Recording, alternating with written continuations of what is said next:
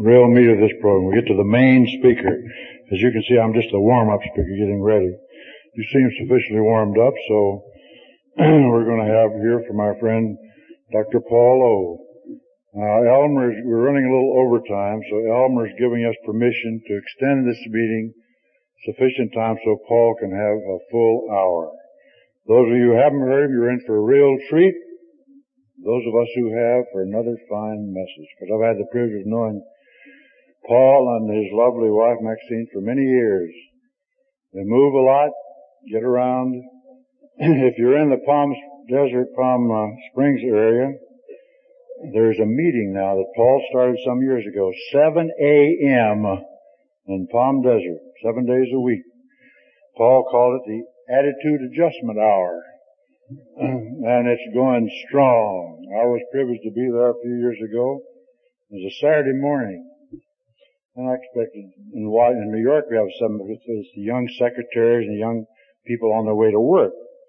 So I figured Saturday, and sleep-in days, but a few people there. I walked in, there were 60 people there. There were no young secretaries. The first person I saw was Dr. West. And he couldn't pass a 20-year-old secretary if you know him. At any rate, it's a good, solid group, and they're going great, thanks to Paul starting it some years ago. Paul is a regular contributor to the Grapevine. There's good articles in there, and when he writes in the Grapevine, he has something to say, and he says it well. Now, I don't know how you feel about people that quote the big book by page. I'll take a dim view of them. However, on page 132, in the big book, there is a signal sentence, and to me this describes in one sentence the way Paul and Maxine like this program. That sentence is, I'll quote it, page 132 in the big book. We insist on enjoying life. 132 in the big book, halfway down the page. We insist on enjoying life. And from where I sit, Paul read that early in the game, and he's been living that ever since. Paul, come up.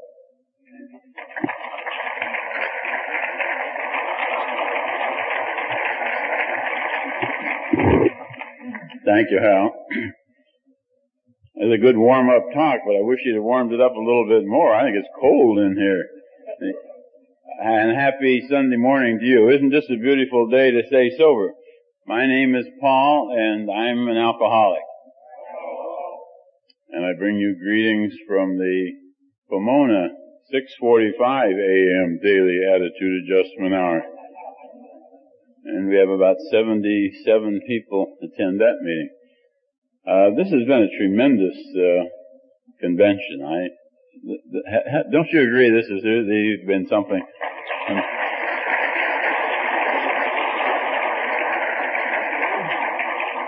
I'm sure this has been such a weekend. I'm sure it has enough momentum to carry itself for the next hour.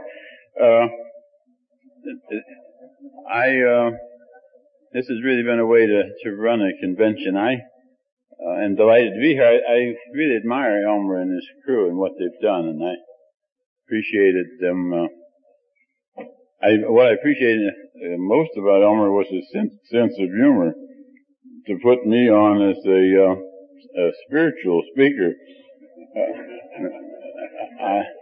that didn't make any sense at all. But then we solved that by allowing Hal to carry the spiritual message, and he's given the spiritual part of the program, and I'll give the drunk-along. I have a fascinating drunk-along.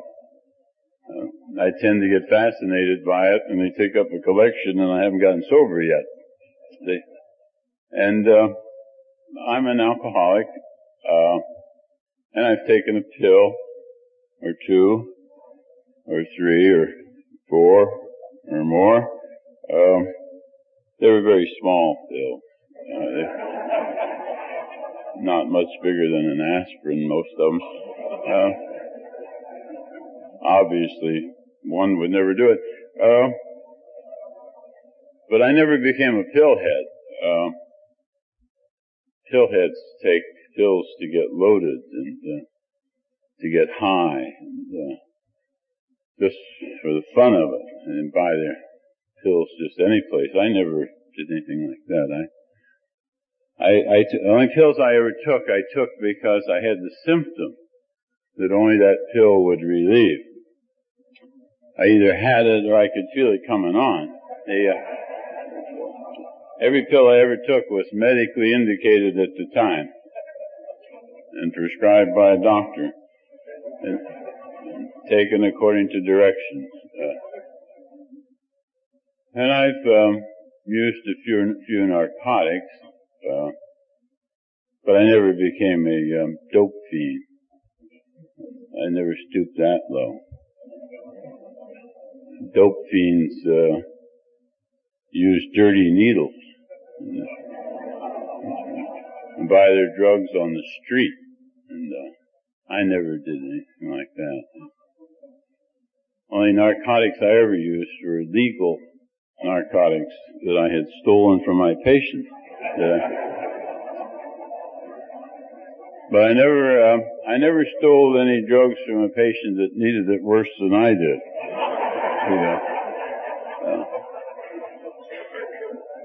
In fact, they usually didn't need it at all.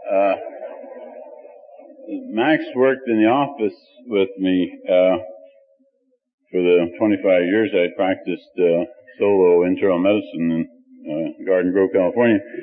And somebody would come in with a flu, and I'd make a diagnosis of cholelithiasis and prescribe 2 cc's of Demerol and give them 2 cc's of vitamin B complex, and I'd take 1 cc of Demerol and they'd owe me 1 cc. And as time went on, it got harder and harder to remember who owed who what, but I kept my federal narcotic registry straightened out, or I fooled her into keeping it straightened out, and that worked out all right. I said I was an alcoholic, and the question is, what is an alcoholic? We had an excellent discussion of that yesterday by Stan, my favorite speaker. And to me, an alcoholic is a person. When I say I'm an alcoholic, what I mean is I react peculiarly to the drug alcohol. I do weird and peculiar things when I drink. In fact, I can't drink socially, sensibly, safely, sanely. In fact, I can't drink worth a damn. And it'd be best if I just don't drink. The problem with that is that I have when I drink, my body reacts different, many ways in which it reacts different. One is that when I take one drink, then I need another drink. I've never taken a drink that didn't satisfy me. I feel satisfied all over. But then in a little while, that drink says, hey, I'm the only one around here who hasn't had a drink. And so I give that drink a drink. And that's satisfied for a while until that drink wants a drink. The obvious answer to that is you take a double. Yeah. But, and I always ended up drinking more, not always, but the longer I drank, the more often I drank more than I planned to drink. I made this circle that Stan drew on the board, the loops. The first drink caused me to go on to the others. Not every time, but the longer I drank, the more often I ended up accidentally drunk. That's what distinguishes between an alcoholic and a person with a drinking problem. An alcoholic knows what they're doing, don't they? Sure, they always did in any movie I ever saw. So how could I be an alcoholic? Because I had gotten drunk by accident. It wasn't intentional like alcoholics do. And besides, I was a doctor, so I couldn't be an alcoholic. And it never occurred to me that I ought to be an alcoholic. Or no school counselor had ever said, have you ever considered being an alcoholic? They seem to have a lot of fun. My mother never suggested when I grew up I might want to be president of AA. I don't think I even look like an alcoholic, except when I'm drinking. I couldn't have been an alcoholic, but I react peculiarly to the drug alcohol. And I have a body that can't drink, and yet I have a mind that under any circumstances hot or cold, a lot of people are alone, day or night, whatever, happy occasion, sad occasion, whatever. So I will say, let's have a drink. So I got a brain that insists on drinking and a body that can't drink. So I both have to drink and I can't drink. That's a dilemma. What it means is that without AA, you're screwed, you know. And I was screwed a long time and didn't even know what the problem was. It's been interesting to me that once I accepted my alcoholism, once I gave myself permission to go ahead and be an alcoholic, I don't have any problem with drinking anymore. I do all kinds of things to keep from drinking, and as a result of doing all those things that I'm doing, and as Hal said, it's much more than just going to meetings. I see many people around AA and around and in the alcoholism field who try to stay sober on just meetings. And people who stay sober on just meetings do stay sober on just meetings right up to the point where they get drunk. And then they think, well, what happened? And AA didn't work for me. If people like that should never say AA didn't work for me because they haven't tried AA yet. AA is the steps. It's not just going to meetings, as Hal said so well. But anyway, doing all the things that I do to stay sober, staying sober is the easiest thing I do. And it's also the most important thing to do, that I do. There's nothing more important to me today than my sobriety. I always wanted sobriety, but I didn't want it that bad. In fact, I didn't want it bad enough to give up drinking. But I wanted sobriety, but I didn't want it badly enough. And today it's the most important thing. There's nothing more important to me today than to be a successful member of AA. And you can define successful any way you want. And as a result of the things I do, as I say, not drinking isn't a problem. It's been AA, it's rather dramatic the way AA has taken care of my drinking problem. On the other hand, it hasn't been nearly as dramatic in the way it has helped me with my thinking problem.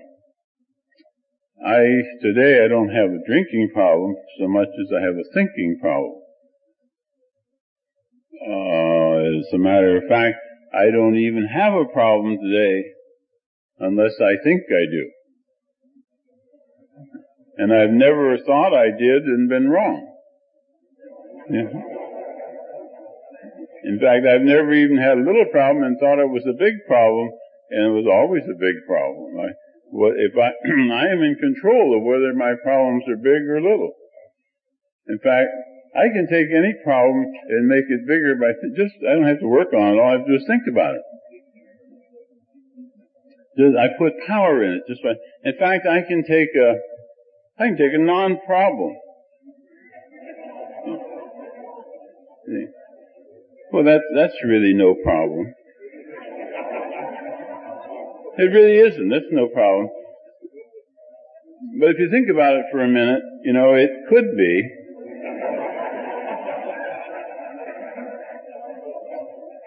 In fact, just think about it a minute, and you can see it's a good thing I'm thinking about this because it could be quite a problem. In fact, it is kind of a problem. In fact, the bigger it gets, the more I look at it, and it's hard for me to have a problem and not be obsessed with it. And pretty soon that's all I can see, and the next thing I know, I'm thinking, look at this goddamn problem,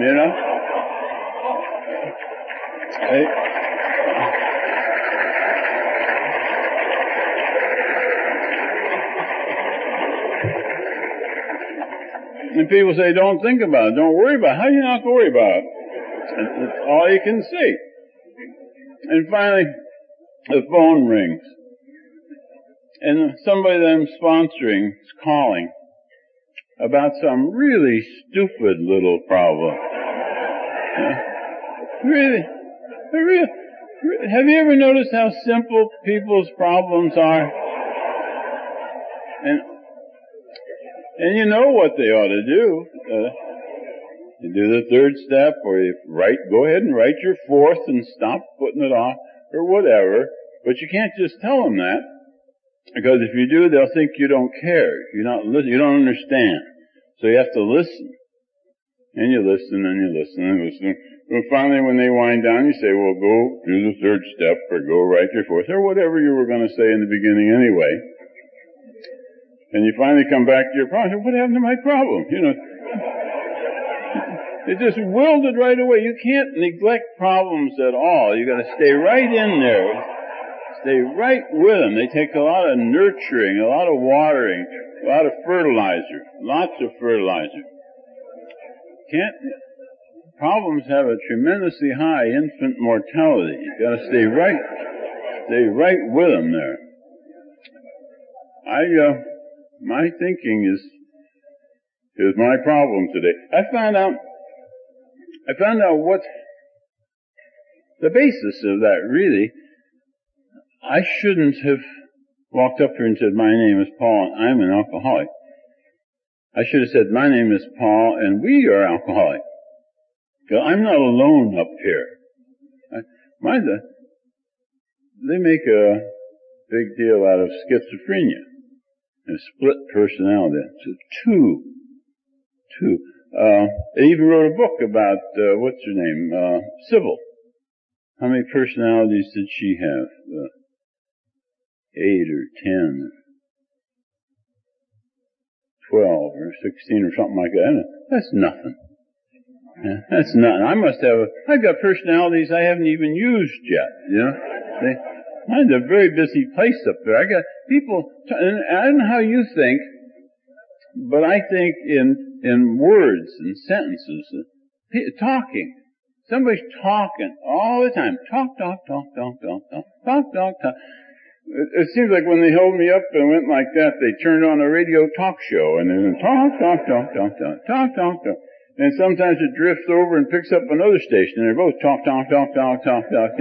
And I used to have to turn on my drinker to turn off my thinker. And many times my body would want to go to bed at night. My brain would say, let's stay awake and talk about it some more, Talk. All the time talk. Their voices specialize in certain things. One of them says, better not do that. Don't do that. You'll screw it up and they'll all laugh at you. And others that say, oh, you can do it. You can do it. And then there's one that says, you're going to do it anyway. You're going to do it anyway. And I would say, I'm not going to drink anymore. I'm not going to make that curve back to the beginning again. And I'll make a novena. And the voice say, you're going to do it anyway. So I'll make a litany. You're going to do it anyway. And there's one that no matter what the circumstance is, as I said, whether it's a happy occasion or 7 or whatever, answer to any problem is always the same. Let's have a drink. Let's have a drink. The trouble with that was every time he had a drink, we all got drunk. And the voices are all the time talking. And I used to drown them out with pills and drugs, alcohol. And I found out that's where I can't afford to do that, because that's where God talks to me. I don't know how he talks. I don't know if you talked to any burning bushes lately, but God talks to me through those voices, one of those voices, and the voices in AA.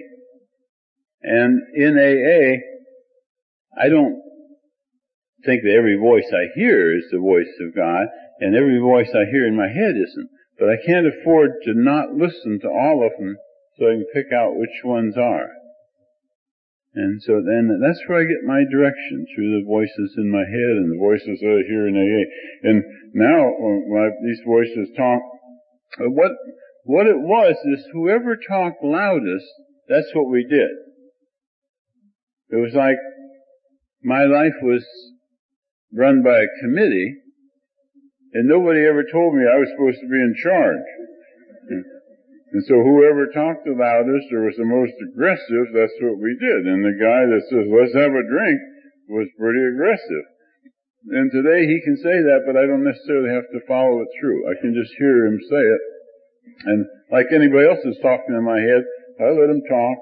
And when we're through, I say, well, thank you for your participation. Now you can sit down. We'll call on somebody else. Everybody gets a chance. And many a night I'll be asleep, and they'll wake me up and say, wake up, we want to talk to you. And you remember that thing that happened today and you thought you handled it so well? Didn't turn out like that at all. They're really ticked off at you. Wait till morning. Talk all the time. A very busy place in my head. In fact, I talked about sleeping. I didn't really have a drinking problem. I had a sleeping problem. I had born with congenital insomnia. And I've always had trouble sleeping.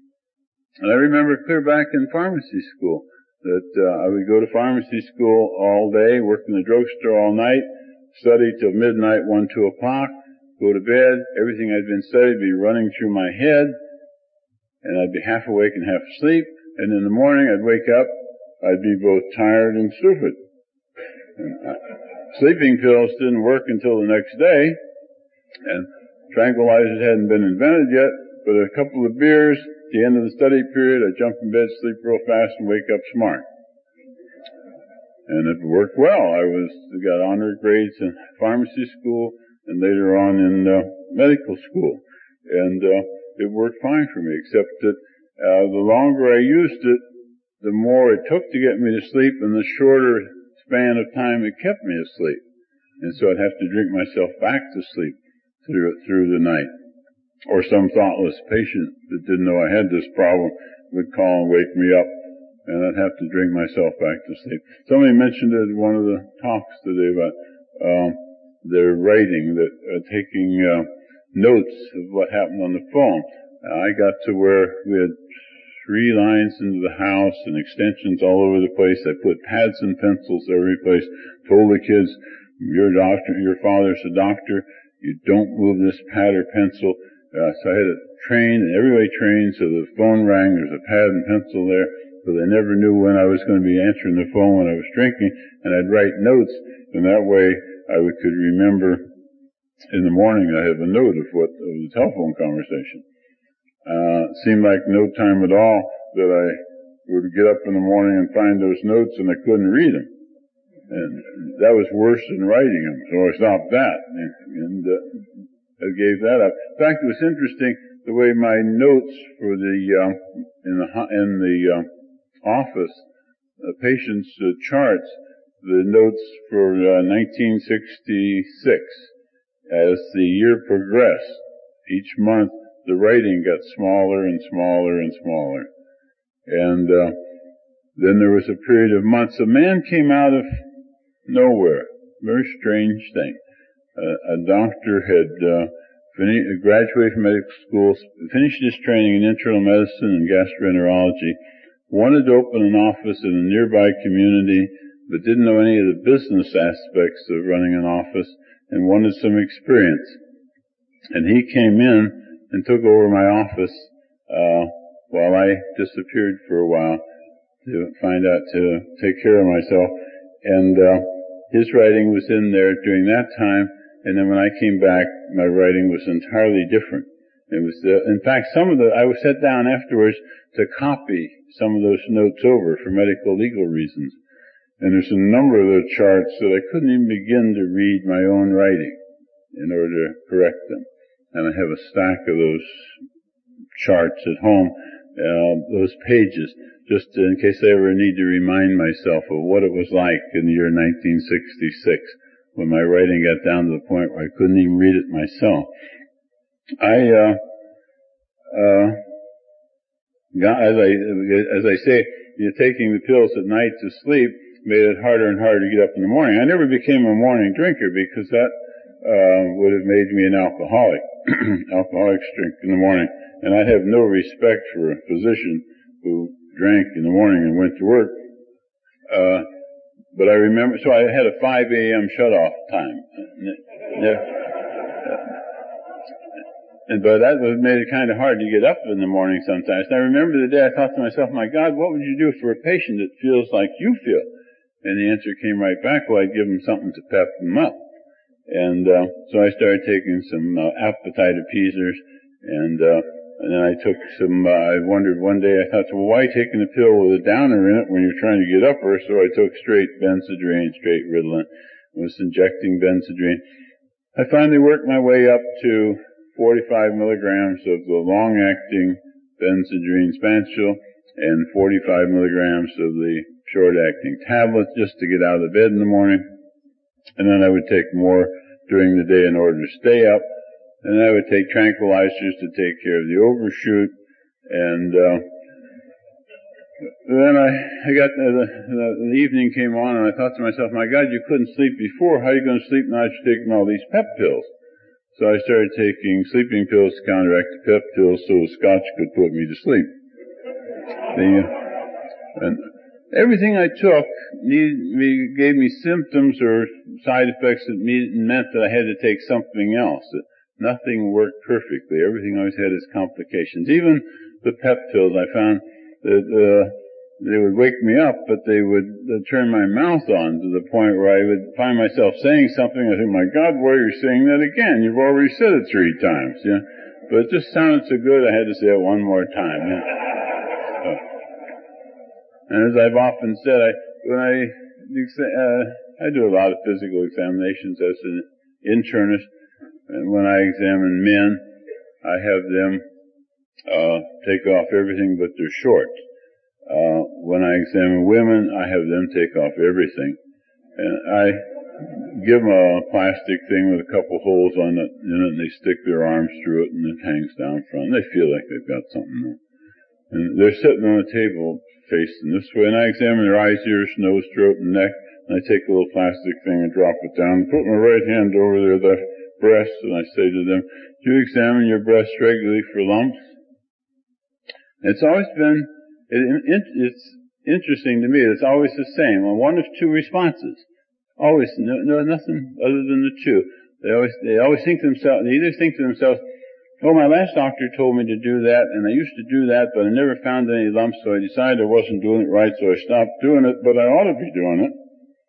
Or else they think, oh, my last doctor told me to do that, but I don't want any lumps in my breast, so I've never done that, but I ought to be doing it. But either way, I never put my hands on a woman's breast without saying, do you examine your breasts regularly for lumps? And it's always worked very well for me. Except this one day, after a few pills, I had a rather hard night, as I recall, and I was examining this gal, and she was rather small. It wasn't that she was so short, just that she wasn't at all well endowed in the breast department. And I examined her eyes, ears, nose, throat, and neck, and then dropped the little plastic thing down, put my right hand over her left nubbin, and I looked at her very solicitously, and I said, do you examine your lumps regularly for breast?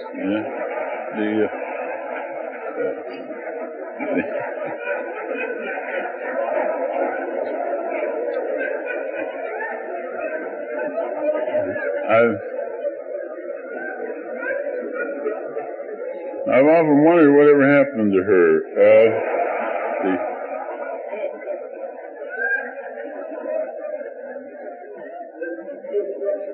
I figure I'll see her someday in AA. There goes Bob and Madonna. They went with us on Princess Cruise. Safe trip home, Madonna.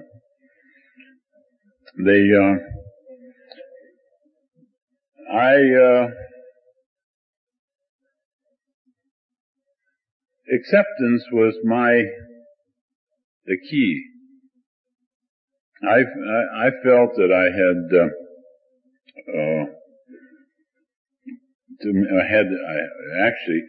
convulsions twice. I had pancreatitis once. I had changed personality. I had daily headaches.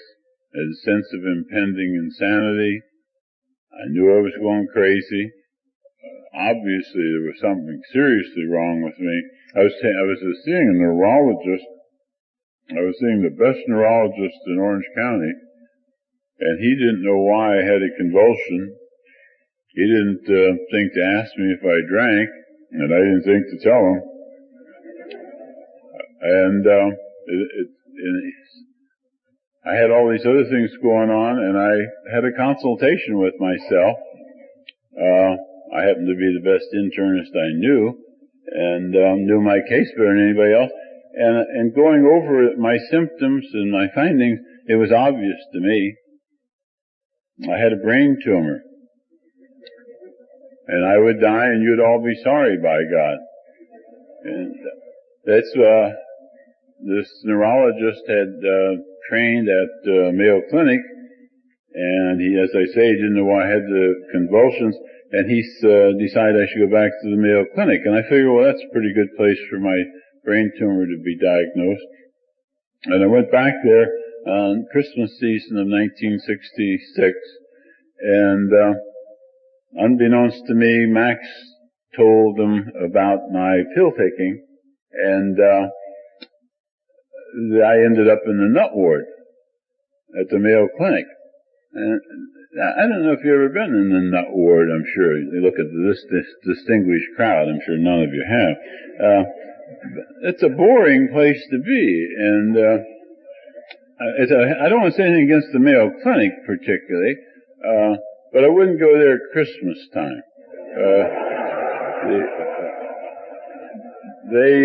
If you go there at Christmas time, they make you ice Christmas cookies. And I had an older sister that had a thing about Christmas cookies, and every Christmas she'd make all different kinds of shapes and sizes of cookies, Christmas trees and Santa Clauses and angels, and different colors of icing. And then we'd have a Christmas cookie icing party and see who could ice the prettiest Christmas cookie. And I'd never liked icing Christmas cookies when I was a little kid back in Alliance, Ohio, and I didn't like icing Christmas cookies when I was a big shot doctor on the nut ward at the Mayo Clinic. The stupid nurse took me out of my cell. We went down to the cookie party, and she would steer my hand into the icing, and we'd smash it onto a cookie. I don't know how many cookies we crumbled before I told her what she could do with her cookies, you know. I went back to my cell, by God.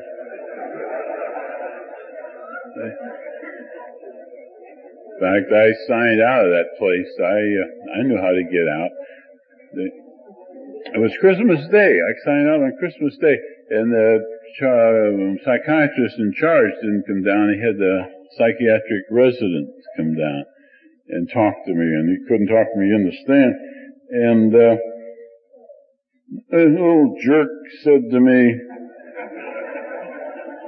"Well, I hope you make it, but I know you won't."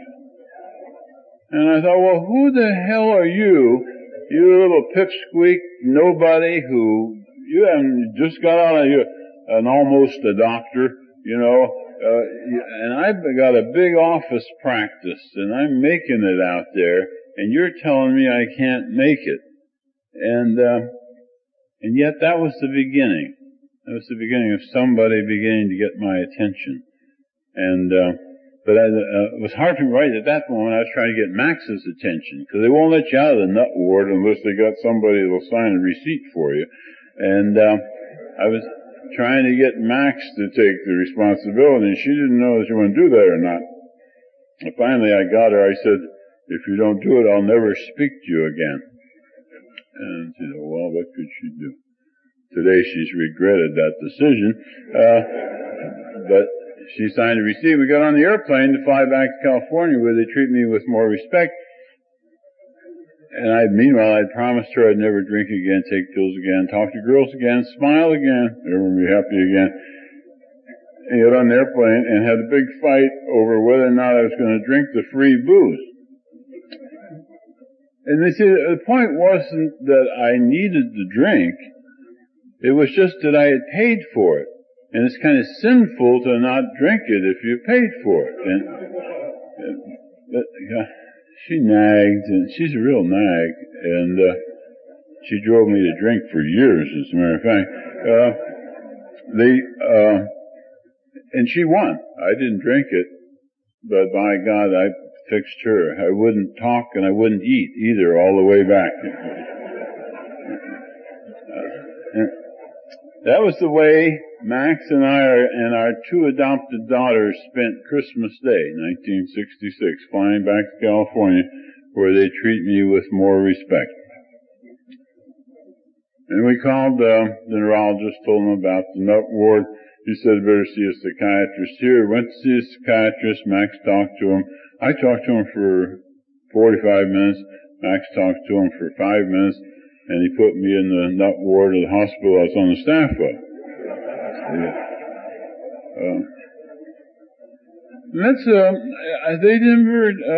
It's a difficult place to be. In medical school, they never taught me how to act on the nut ward when you're on the wrong end of the stethoscope. And it's a board. They'd have a bulletin board of things to do and how you're supposed to act, the schedule. And I'd read that thing, and then I'd get to the end, I think, geez, I wonder what I'm supposed to do.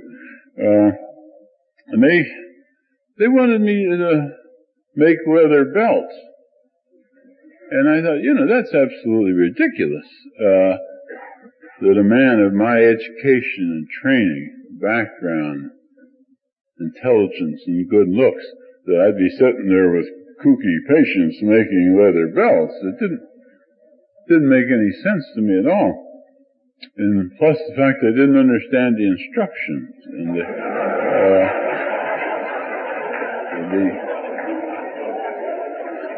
well, that wasn't my fault. I've always had the theory that if you don't understand something well enough that you can explain it to me so that I understand it, then you don't really understand it all that well.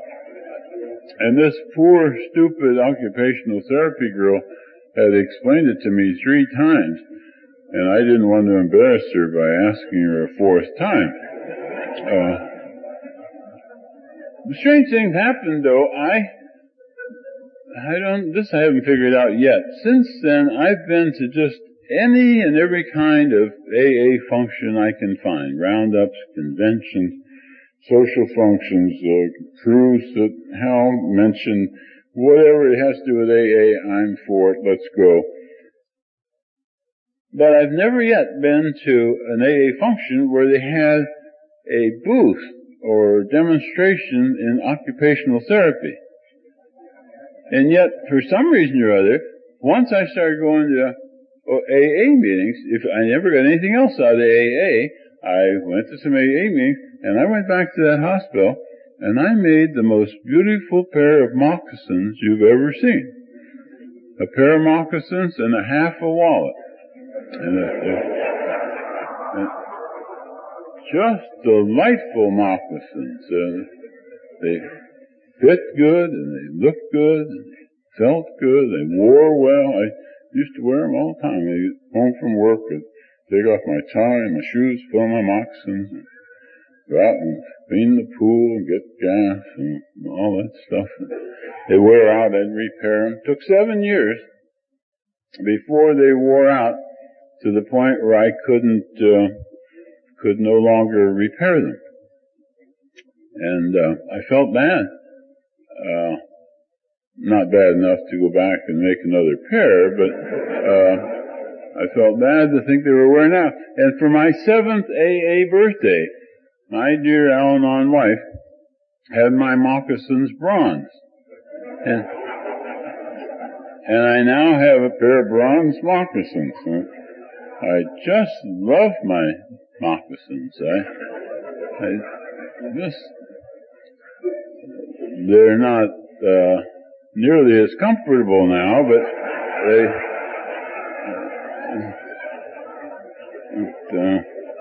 they'll last longer, and as long as I remember where they came from, I won't have to go back and make another pair. And I love my moccasins. And I love Max for getting them for me. Max, I should explain, Max is short for Maxine. Some people may be confused by that. Max was another one of the problems that I used to work on, because Max became quite ill, and I was quite disturbed by that, and I used to try to help her.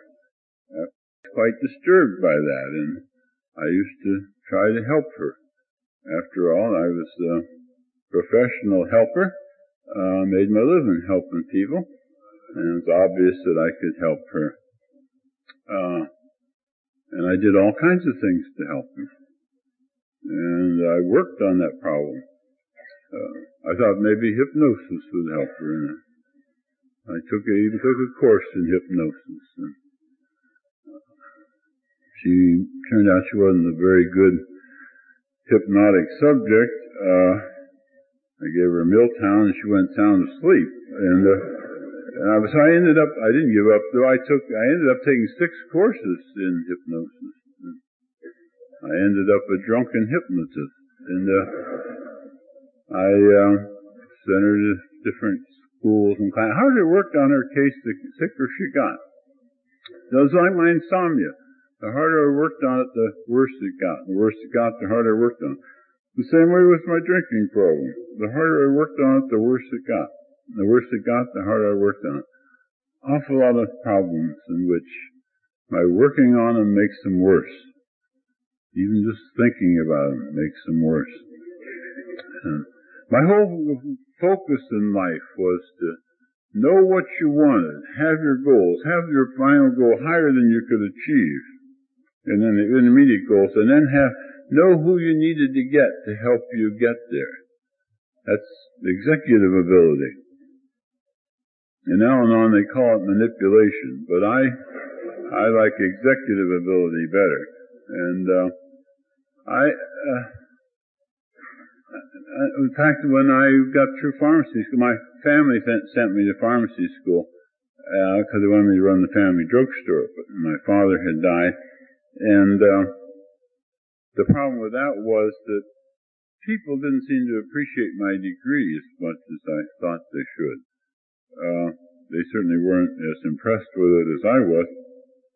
I thought they'd be more impressed if I had a medical degree. But my family was in the Depression, and they didn't want me to be a doctor. They wanted me to stay home and run the family drugstore. They didn't have any money to send me to medical school. I had no way to get to medical school.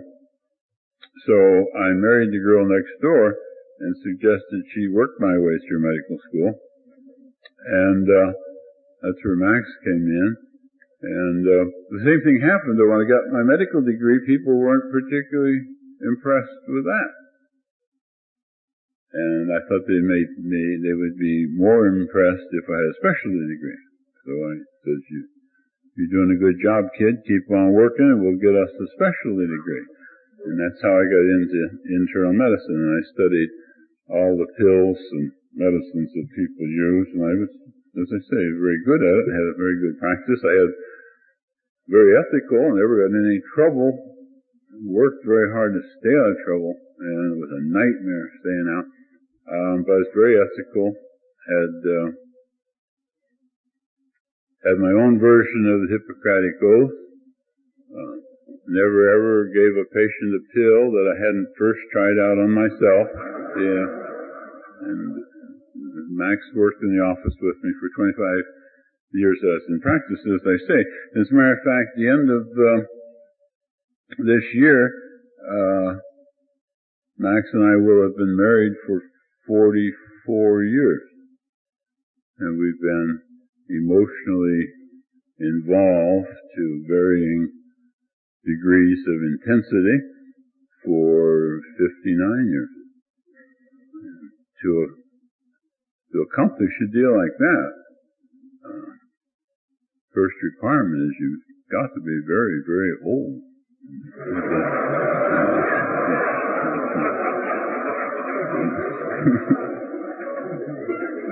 And we're getting younger all the time. And it's been a great relationship.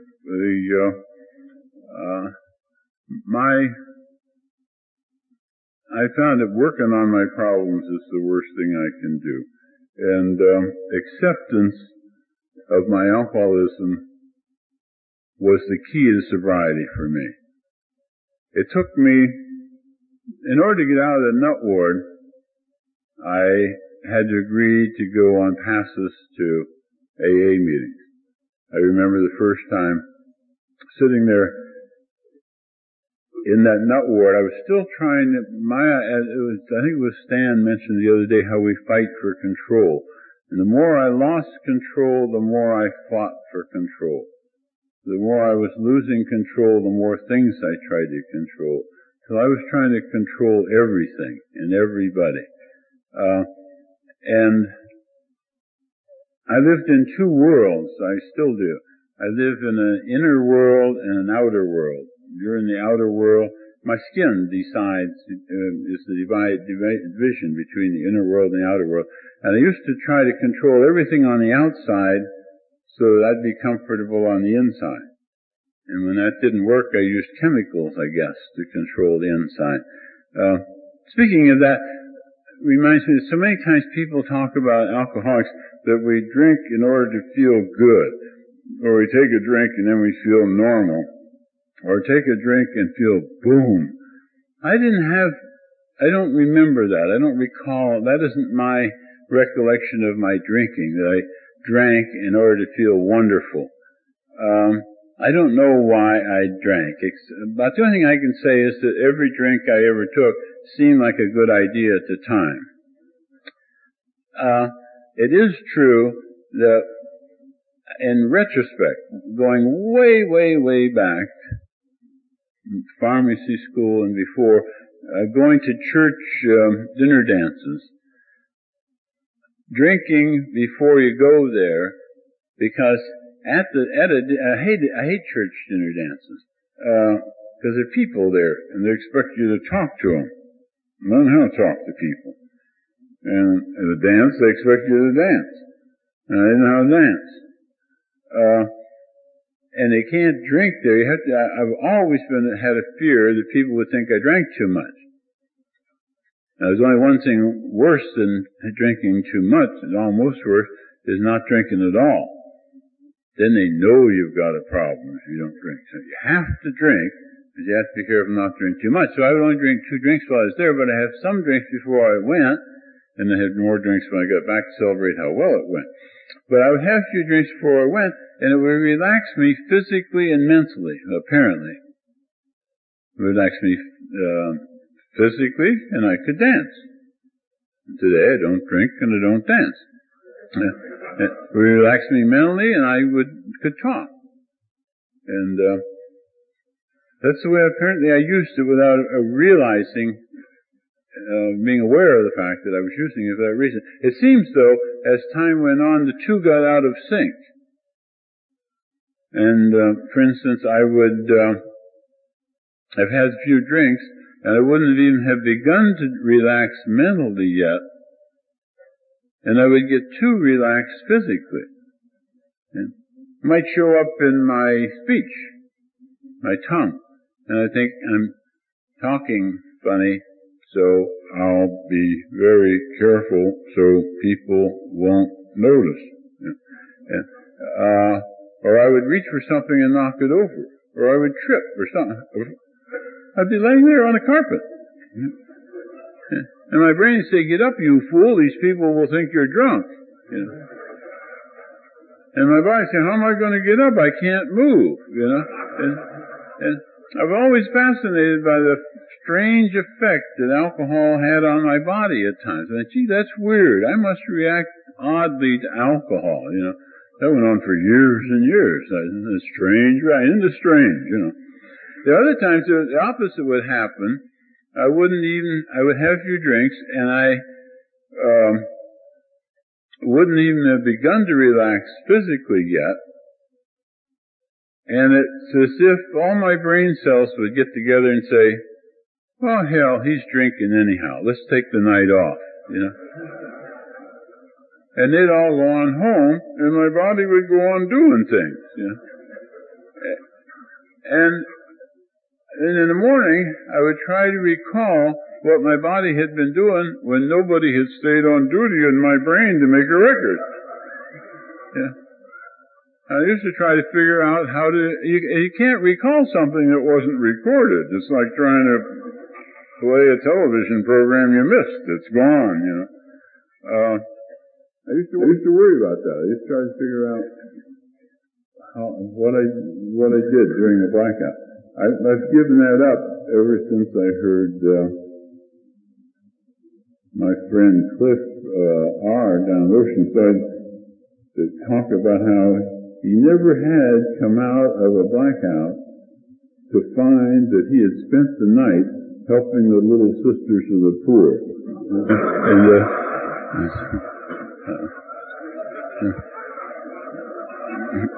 So I no longer concentrate on that. But I was sitting there, as I say, trying to control everything.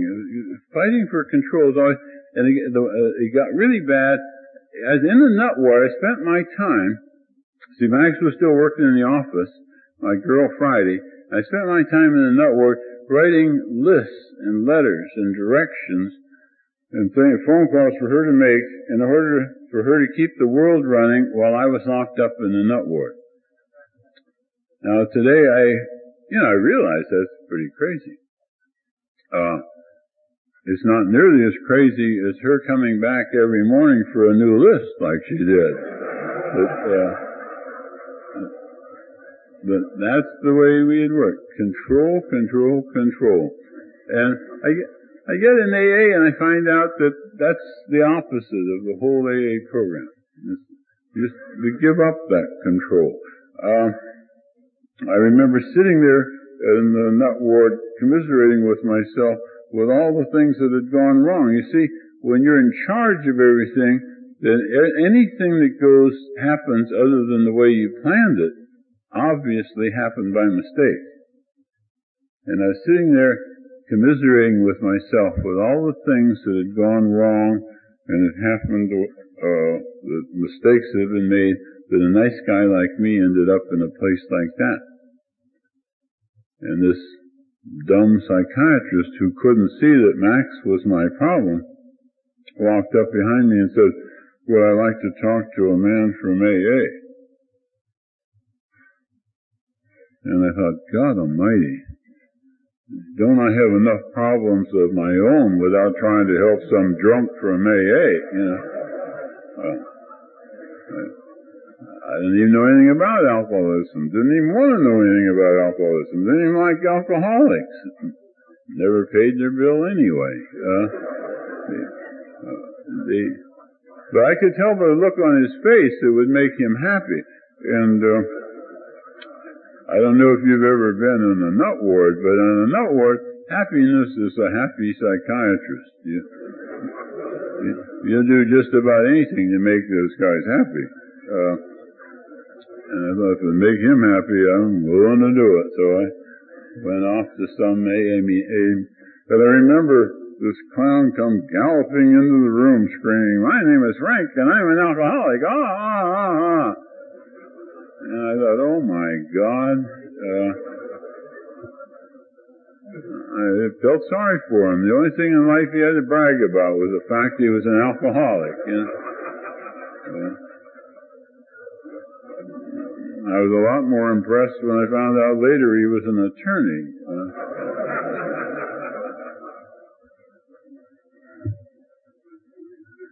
Several days later, Max was there, and he says, "We're going to an AA meeting. You want to go along?"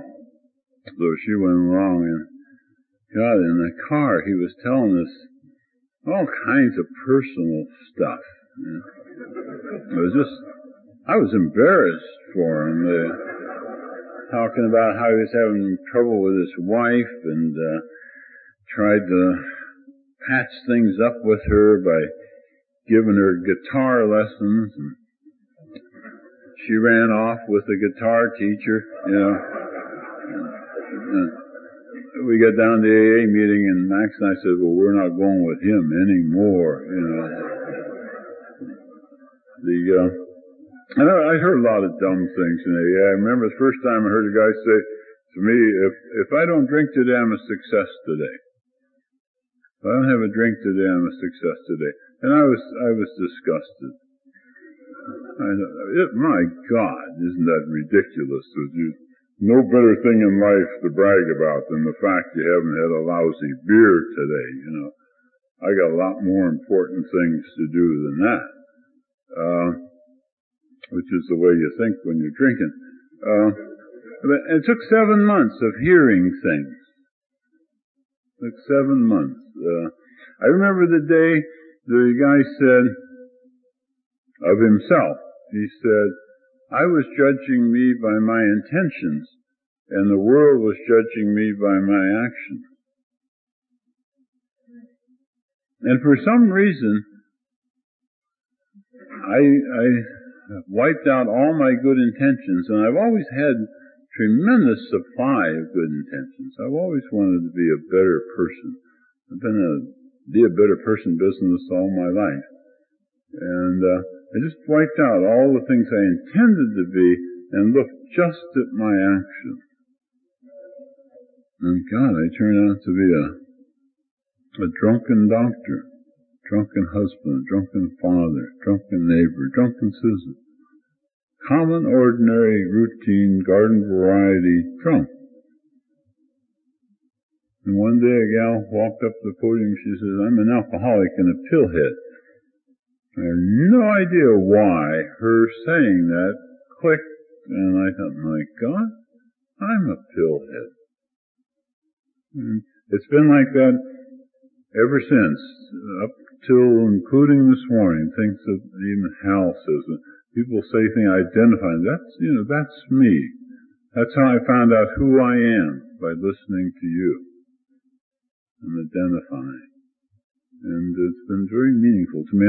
And it took 7 months, took till the end of July of 61, July 31st of 67, till I was able to accept the fact that it's true. I do have a drinking problem, and it's a serious one, and indeed I might even be a kind of alcoholic, some mild kind. But, and that's all it took. And if there's any of you here today that are not really, really, really, really alcoholic, lie a little bit. It's okay. You don't have to be all that bad. Nobody said, I've never met anybody that's ever been asked to leave AA because they weren't alcoholic enough. No, you laugh. A lot of people do leave because they're not alcoholic enough. And I've never seen one of them that came back, that made it back, that wasn't more alcoholic than when they left. But you don't have to leave. Nobody's going to ask you to leave. As a matter of fact, I hate to say this publicly, but we're kind of noted for the fact that we'll take just about anybody in this organization. There's two ways to become more alcoholic. One is to go out and drink some more. The other is to stay here and not drink anymore. Neither way, you'll probably find you're more alcoholic as time goes by. And this is the easier, softer way. So acceptance of my alcohol, I haven't had a drink since that time.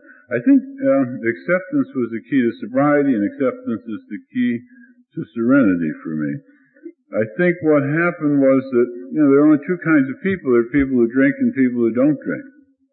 And of the people who drink, there's two kinds. 9 out of 10 who drink are social drinkers, and 1 out of 10 react differently, and they're alcoholics. And of the alcoholics, there's two kinds. There's practicing alcoholics and recovering alcoholics. I've been both. Recovering is better. And I think I had that feeling, if I'm going to be an alcoholic, I want to be the recovering kind.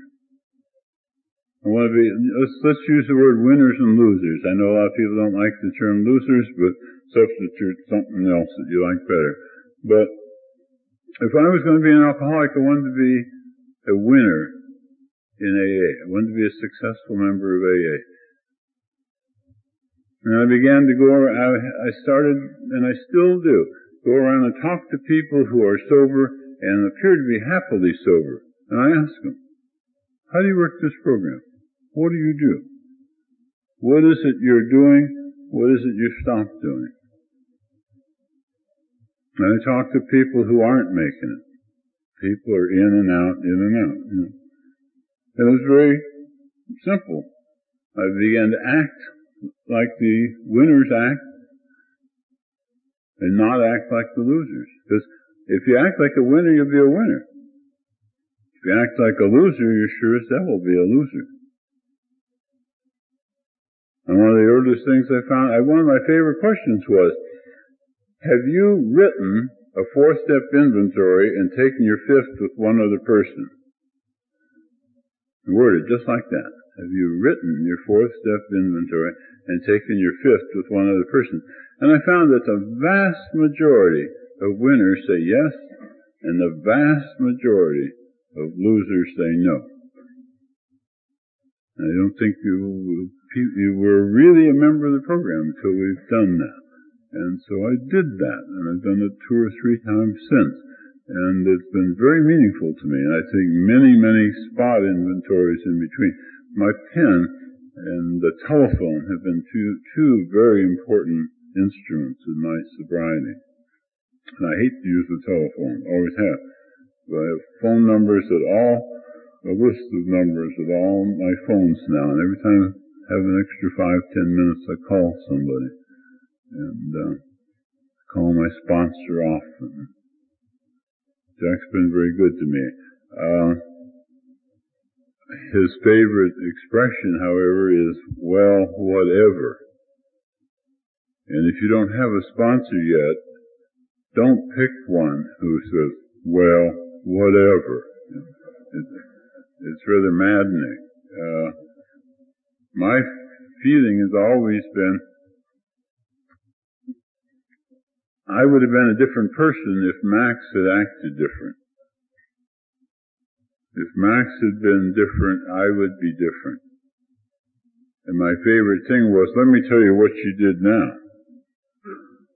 And I'm always telling people, you know, let me tell you what she's done today. And my sponsor was getting this sort of thing a lot of the time. And I remember one time calling him to tell him what she'd done to me now. I guess he got a little tired of hearing it or something. And he said, well, why don't you just put it out of your mind for a couple of days and see what happens?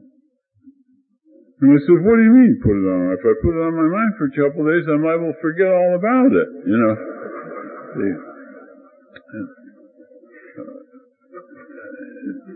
I remember the fellow that said something about his sponsor sat down with him, and he says, well, from now on, we're not going to tell her what's wrong with her. And the guy said, well, who's going to tell her? You know,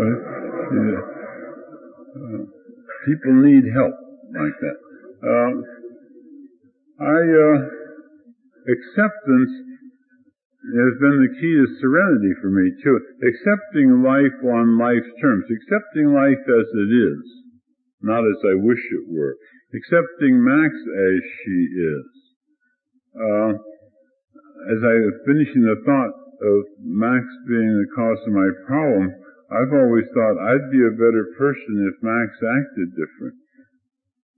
The real challenge of marriage is for me to be the spouse I would be if I had the perfect wife. For me to change first, rather than to get her to change so I could change. In fact, in the word acceptance, what is it we accept? What do we accept? I think we accept the challenge. Accept the challenge that life offers. And allowing myself to be an alcoholic, what did I do? I accepted the challenge of saying, okay, I'm an alcoholic. I can live with that. I can live the life successfully in spite of that.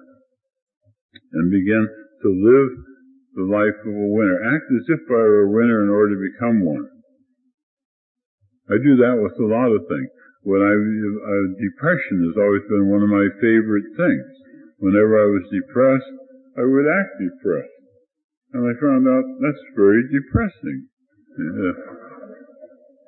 When I feel depressed, I act as if I'm happy.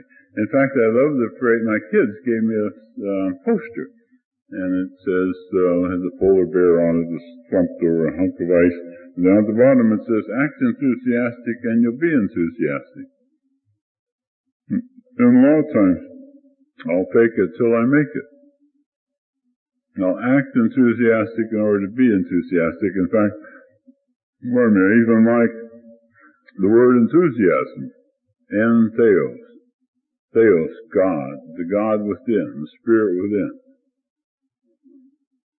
And I feel that the more enthusiastic I act about this program, the closer I am to the God that picked me up and set me in an AA meeting and said, sit there and keep your mouth shut and listen. And my relationship with God is entirely different than it was. My relationship with Max is entirely different. My relationship with myself is different. My relationship with people is different. And not only is my relationship with God different, I have an entirely different God concept. I had a very close, very intense religious upbringing. The problem with it was that it was completely soluble in alcohol. And it was completely washed away by the time, the full 4, 5, 6 years before I found myself in AA. And today, I have an entirely different concept of God. And he and I get along very well together. It's just, we have a good relationship. He rides to work with me every day, except on the days when he forgets. I don't play the car radio and talk to him instead, like Hal says. And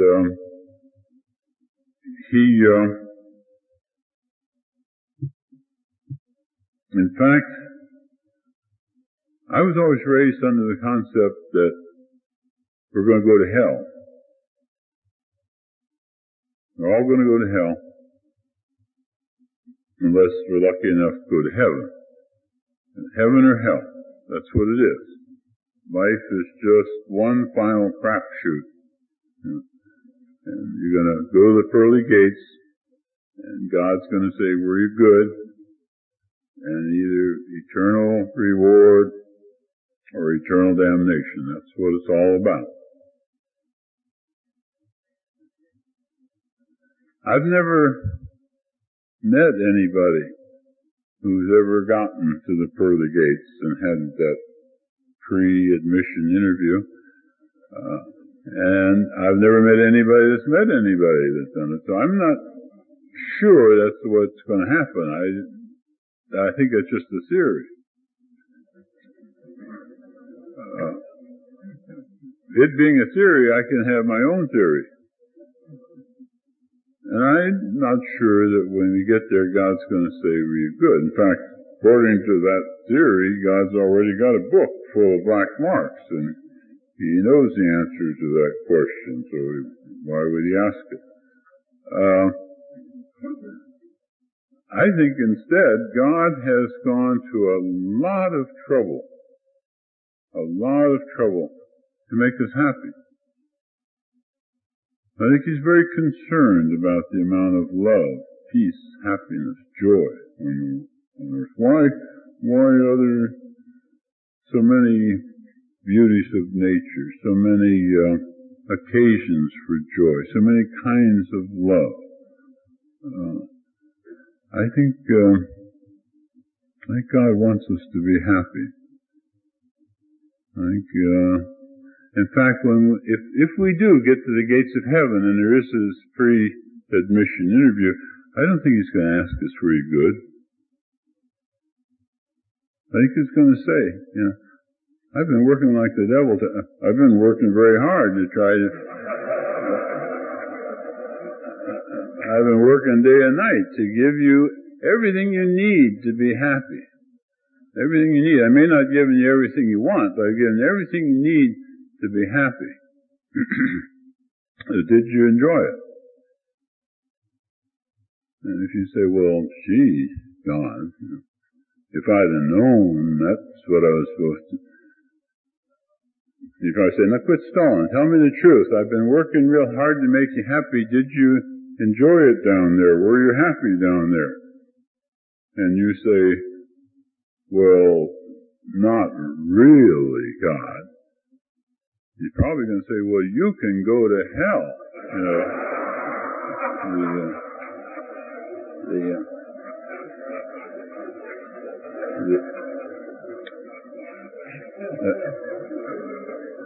You can see why I was uncomfortable about being a spiritual speaker. I don't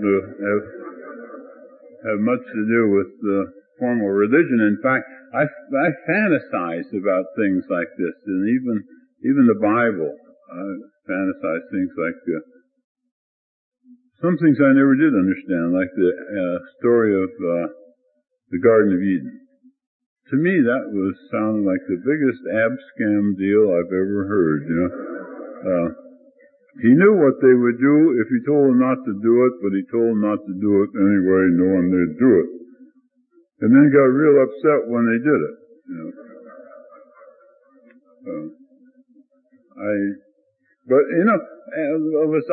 I'm going to get down from here, but this Isaac Asimov said, made the comment that with slavery, he said, slavery was so accepted in antiquity that it wasn't even discussed in the Bible, in either the Old Testament or the New Testament. And I thought, well, neither with alcoholism. Didn't discuss alcoholism in the Bible. In fact, I don't know how anybody reads the paper without knowing something about alcoholism and knowing all the crazy things that go on. There's the crazy things, and down bottom says he was drinking at the time. You think, oh, I see, he's an alcoholic. That makes sense. Yeah. But if you put alcoholism into the Bible, it makes it more understandable to me.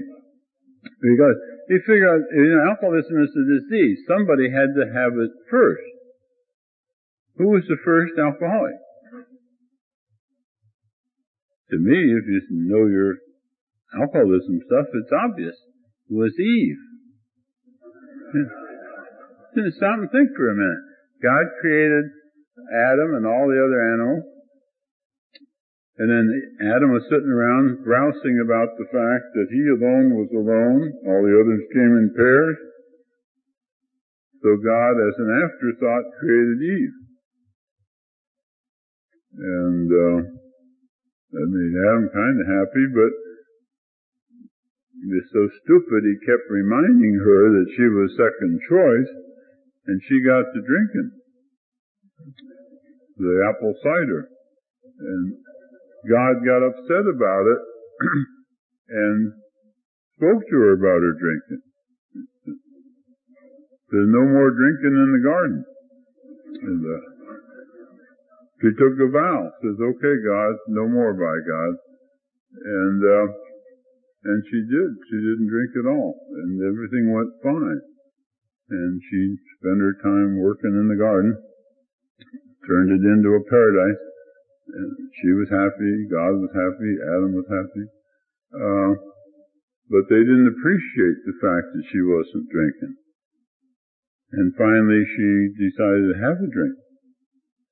And once she had a drink, she couldn't stop. And she really got to hitting it. Actually got blasted. And ended up talking to snakes.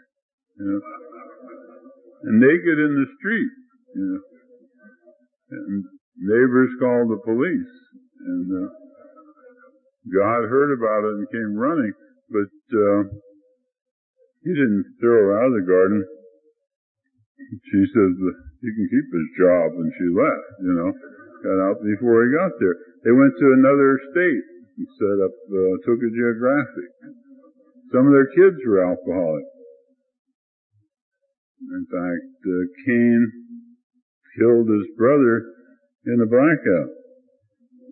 And God asked him, where's your brother? And he says, God only knows God. I don't, and nobody's ever believed an alcoholic coming out of a blackout since. But you see, it's all very simple when you realize about alcoholism. Anyhow, the smartest thing I ever did was to allow myself to be an alcoholic. I always thought the worst possible thing that could ever happen to a nice guy like me would be I'd turn out to be an alcoholic. And it's the best thing that's ever happened. I've never had it so good.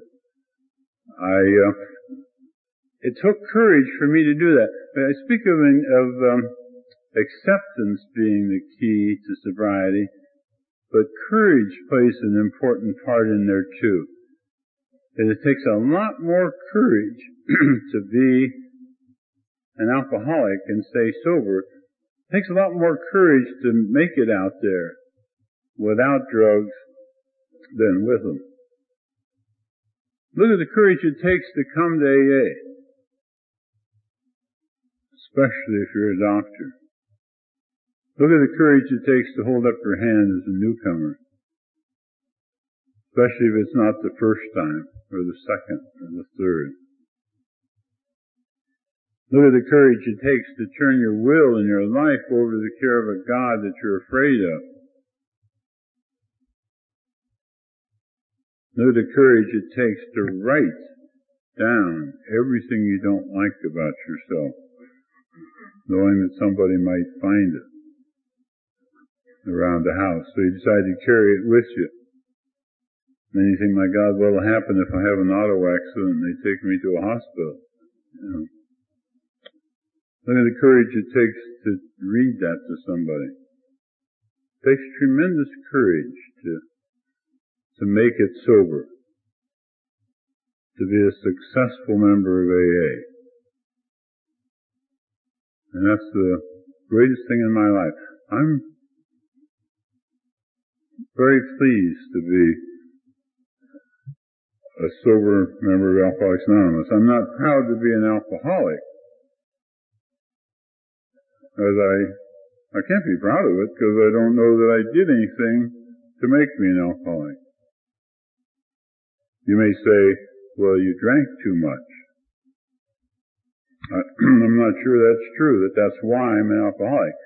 I understand that alcoholics have a tendency to drink too much. So I don't know at what point I became an alcoholic.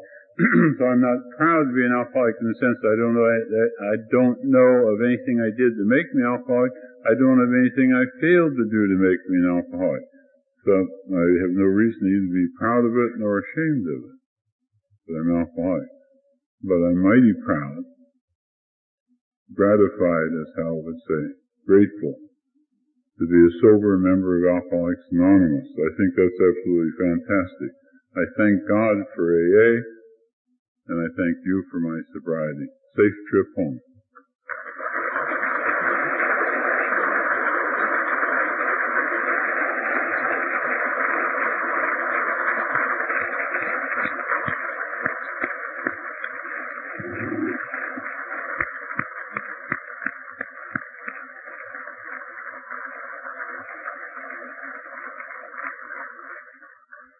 Thank you, Paul, for a beautiful message. Now I think I know I speak for everybody in this room in thanking Elmer and his committee for a fantastic conference. Elmer, would you come up and close it out, please?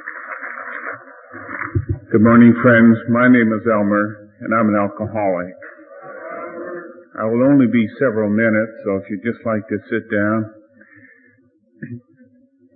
When I got up this morning, I looked outside and I said, isn't it a great day? And I've realized for many mornings when I've done that, despite what the weather is like outside, I feel good inside. And I've felt especially touched by many of the speakers I've heard at this conference, and it's been very meaningful. It's been a very rewarding and rich experience. And I think the icing to the meeting was put on this morning by listening to Hal talk about gratitude and listening to my good friend Paul talk about acceptance is the key. I've heard many definitions about gratitude, and one I like is that gratitude is the silver platter upon which I give you what God has given to me. I may not mean very much to you, but you people mean an awful lot to me. And I'm very grateful that you all came here. I know you've traveled long distances. I know that for you it was expensive. So I'm eternally grateful, as all the members of the committee are, that you came along and just made this a fantastic experience for all of us. God bless you, and God willing, we'll see you next year. And as someone said, I only get to see some of you folks once a year, but I think of you often during the year. And it's these very, very rich interrelationships, sharing of experience, strength and hope at these meetings that we have once a year, at this beautiful fellowship of IDAA, that fortifies my sobriety, makes me a better person. And I also know that the spiritual foundation for my sobriety is based upon my spiritual condition. I have no problem with that, because I meditate a lot, and I try and get in touch just as much as I can with my higher power, a loving God as I understand Him. So I have no problem with this program. I just try and be a better human being. And so until we meet next year, God bless you, and we'll close in the usual way by the